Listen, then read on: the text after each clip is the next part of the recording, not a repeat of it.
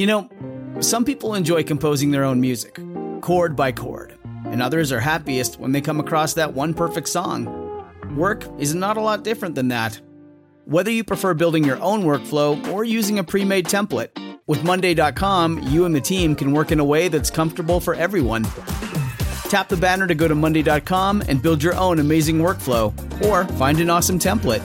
No judgment.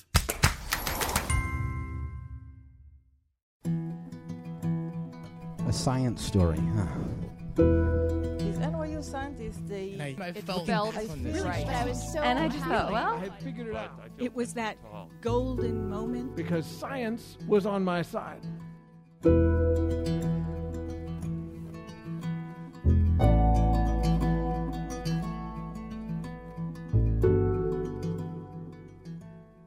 Hey everyone, I'm Ben Lilly, and welcome to the Story Collider, where we bring you true stories of how science has affected people's lives.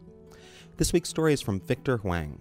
The story was recorded in October 2013 at the Rex Theater in Pittsburgh as part of an event for stories by graduate students at Carnegie Mellon University.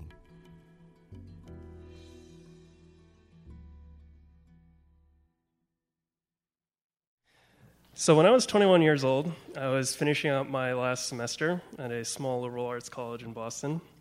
And like any college senior, I was pretty excited at the prospect of getting a job and making some money, having real responsibility. But at the same time, I was suffering from a pretty severe bout of senioritis.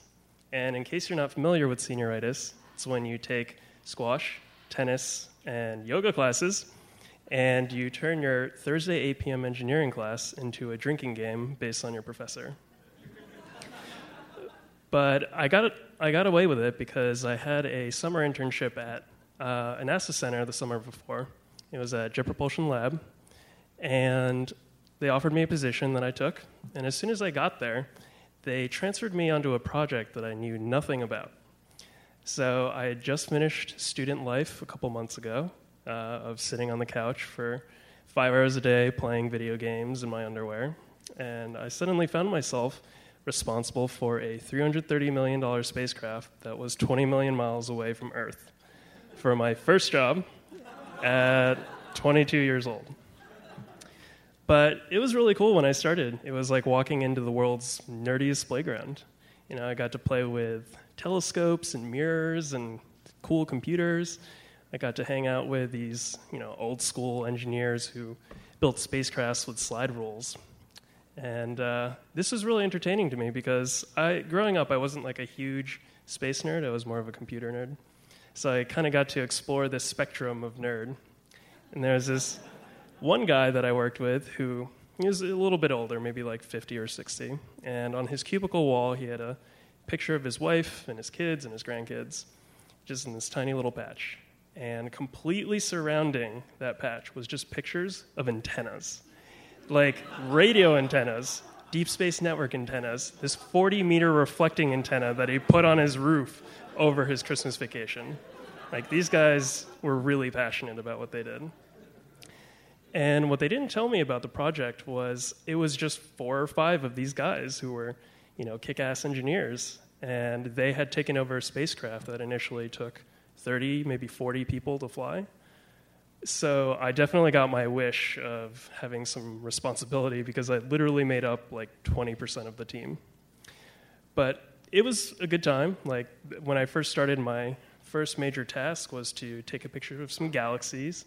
I got to learn how the spacecraft worked. I got to program a sequence, and a sequence is just kind of a series of instructions that the spacecraft has to follow in order to successfully take a picture of something.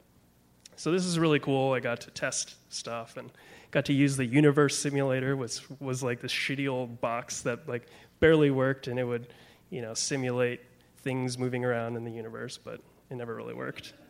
And when it came time to beam it up to the spacecraft, I got to go to the control room and sit in the driver's seat, order people around, and Alpha this, Bravo that, with the headset on.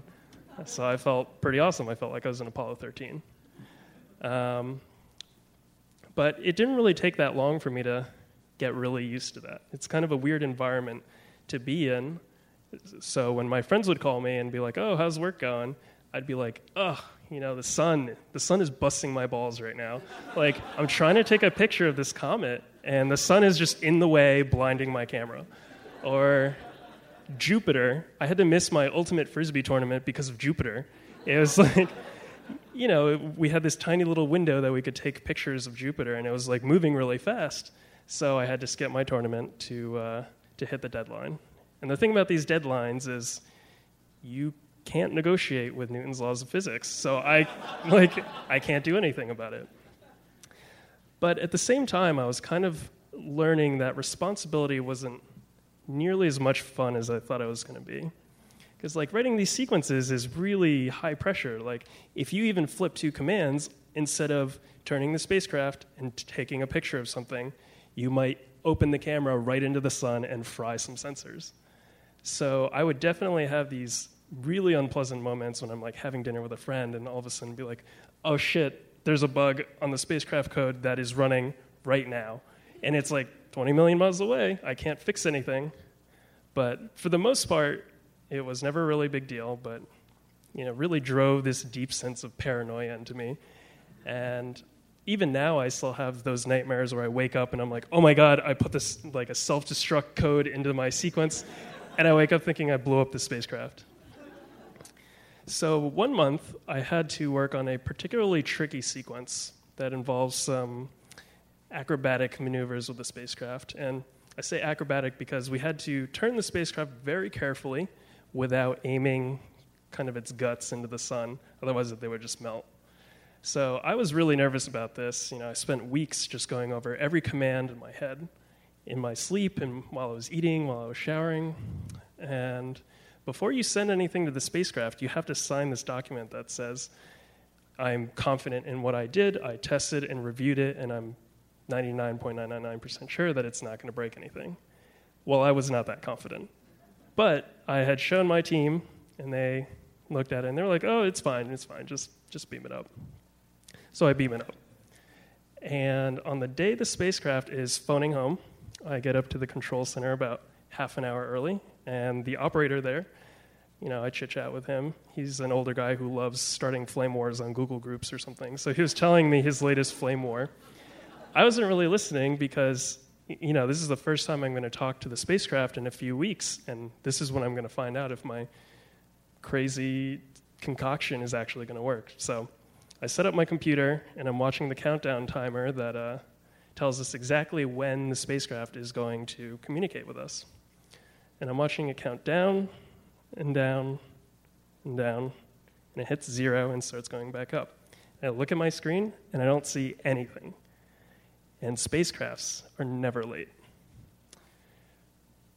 But I don't quite start panicking yet, because there are a lot of things that can happen that'll cause the spacecraft to do funny things. Specifically on the ground. If it's windy in the desert and the antennas are kind of flopping around, you're not going to get a good signal. So I kind of left it to the operator to figure out if there were any problems on Earth. And meanwhile, I'm looking at my crazy code for the 1,000th time, except this time, maybe just because I've kind of got, there's a problem, I'm looking at this, and it just looks like a mess. And I look at it, and it's just I think there's a bug. But I don't really tell my operator, because every minute that goes by, he's telling me, oh, it's not the antenna, it's not this, it's not that. And with everything he tells me, my hypotheses just get worse and worse and worse. And I'm beginning to think oh my God, did I turn the spacecraft and just melt everything? Was the turn too aggressive and it's just tumbling around in space? Or did it blow up? Did I blow up the spacecraft? And obviously I could call my boss at this point and ask for help. But, what would that be like? Hey, Steve, I can't find the spacecraft. I don't want to do that. Part of being good at this job is being able to put out fires. And this is my first major fire. Kind of want to handle it on my own. But after half an hour, the operator is like, there's nothing I can check. Are you sure your sequence works?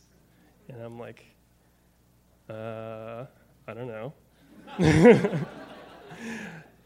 But I'm looking at my code again, and this time, I don't know how, but I see something a little suspicious. And we had a schedule change that the antennas are always tracked, and projects get a certain amount of time, and sometimes the schedules change. And I couldn't tell if I had made the spacecraft turn back according to the new schedule, because I was so panicked that I couldn't do the simple arithmetic and bookkeeping to figure out exactly what time I was going to turn back. Instead, I'm sitting there worrying about tomorrow's headline of 22-year-old blows up spacecraft, publicly shamed by Jean-Luc Picard or something. So I tell myself, all right, in 10 minutes, if I don't hear anything, I'm just going to call my boss. I'm going to declare a spacecraft emergency. I don't actually know what that means. I just heard the term before, and I felt like it was pretty appropriate for the situation. And I just kind of bury my head in my hands, and I hope I'm going to have a job in 10 minutes. And a very distant voice in my headset kind of brings me out of it, and I hear, "We have a lock." Okay. My operator tells me, "I'm going out for a smoke break." I'm like, okay. And I look at my screen, and I see some data flowing in. But it still takes me 15 minutes of just continuous sweating before I've successfully recovered from what I think is a nerd's greatest fantasy gone bad. And I leave the control room, and I run into one of my coworkers, and he sees me.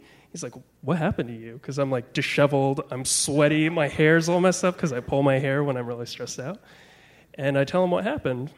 And while I'm telling him what happened, I kind of realize nothing actually happened. Nothing broke. We didn't miss any data. It was just a scheduling issue. I just kind of made the spacecraft late. And he's just kind of laughing at me because he's got 20 years of experience doing this. He's seen this before. And he just tells me, "Vic, if your job makes you shit your pants sometimes, then you're learning something good." And it's been about a year since I left that project, and in that time, I've driven a robot into a wall. I've nearly karate chopped my office mate with a robotic arm, and I had a quadcopter fall out of the sky like a brick. And while none of those really compete with losing a NASA spacecraft, which I'm perfectly fine with, the fact that it gets my blood pumping tells me I'm working on the right things.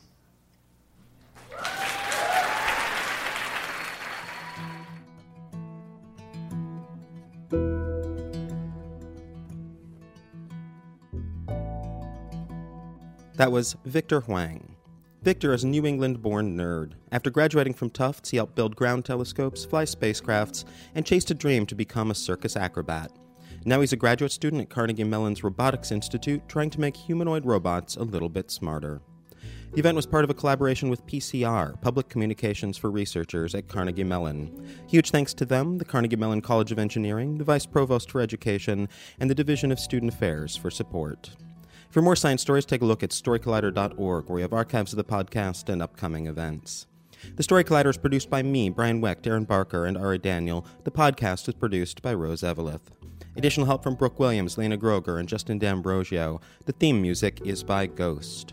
Special thanks to the Rex Theater for hosting the show, to Adona Yosef, Jesse Dunyetz, and Arden Shore at PCR for enormous help putting this together, and to the $10 million telescope I didn't actually break that one time. Thanks for listening.